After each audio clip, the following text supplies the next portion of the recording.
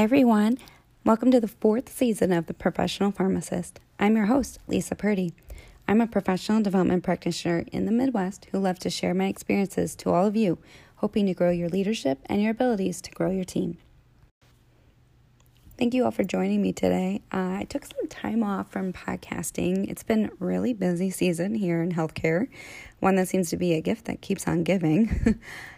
This season, I wanted to have some fun content for you and hopefully some things that you could use in your pharmacies as you grow your leaders and really just survive. It's crazy. Last year, as the new year was coming, I remember thinking this would be the year of a mass exit. A lot of people didn't do that last year with COVID, but then time was sinking in and new norms were happening. And now I'm literally hearing the phrase, the year of resignation, being used. For the most part, I wasn't seeing large moves in pharmacy until now.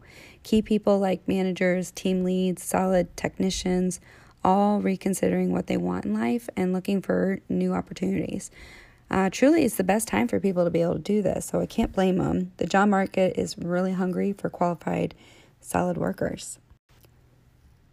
The thing I really wasn't prepared for was this change in work ethic. I've seen people be late in the past or just get by doing bare minimums, but now it's really hard to find hard workers who are sold out for a cause. More money doesn't seem to mean much for them. In fact, places like Hobby Lobby and FedEx and Amazon really have us beat.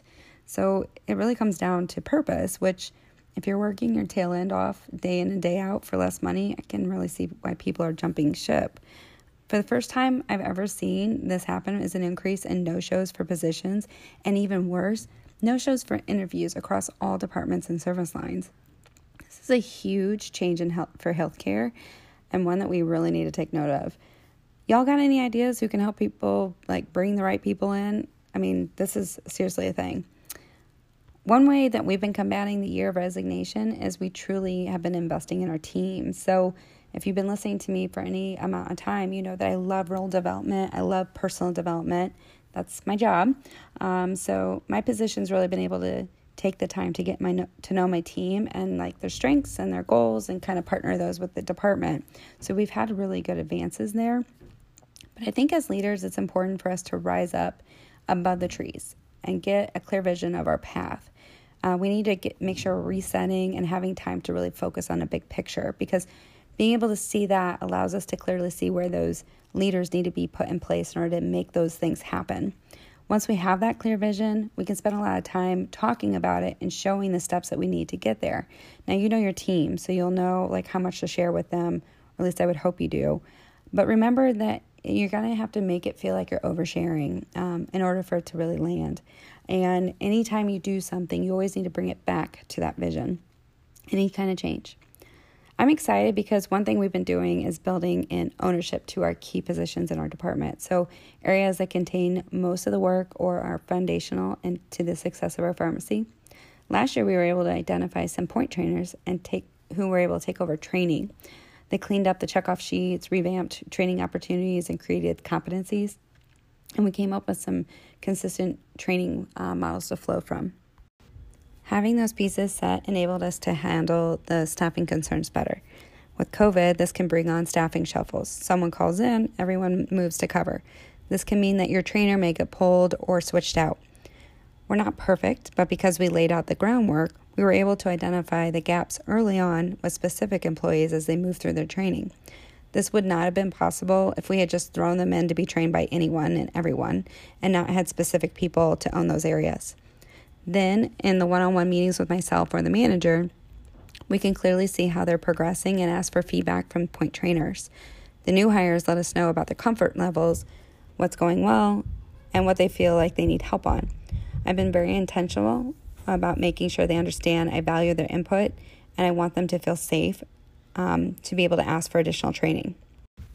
For my current staff, I have continued to do one-on-one meetings along with coaching touch-base meetings.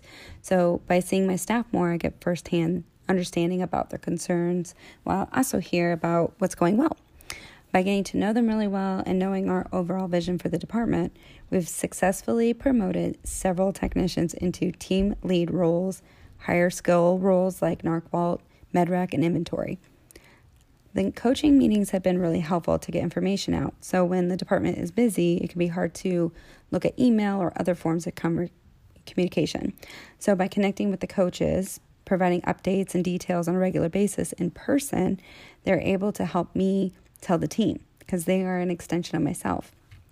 I also include them on the plans and ask for feedback on rolling things out. I ask about training, what's going well, what isn't. I ask about what challenges people are facing in general. And this is the key part. I pause and give them time to really open up to me about anything. They bring concerns forward, they bring possible solutions, and they ask for help in areas. This is exactly the communication we need. It breaks down silos, it opens things up so everyone feels like they have a voice.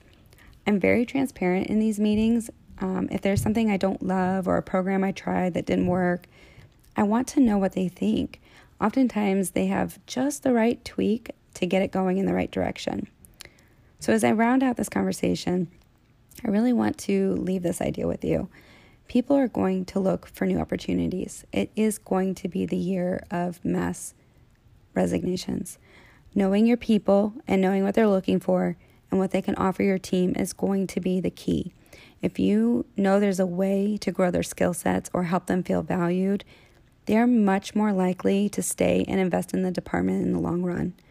Time is precious. It's a commodity you can't just come by, but I assure you that this is a really good investment to be making.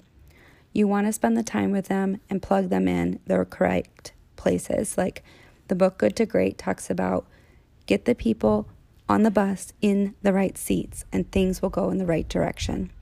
So thank you for joining. If you like this type of content, please subscribe and share it with your friends, and feel free to reach out to me on LinkedIn, Lisa Purdy. Have a great day.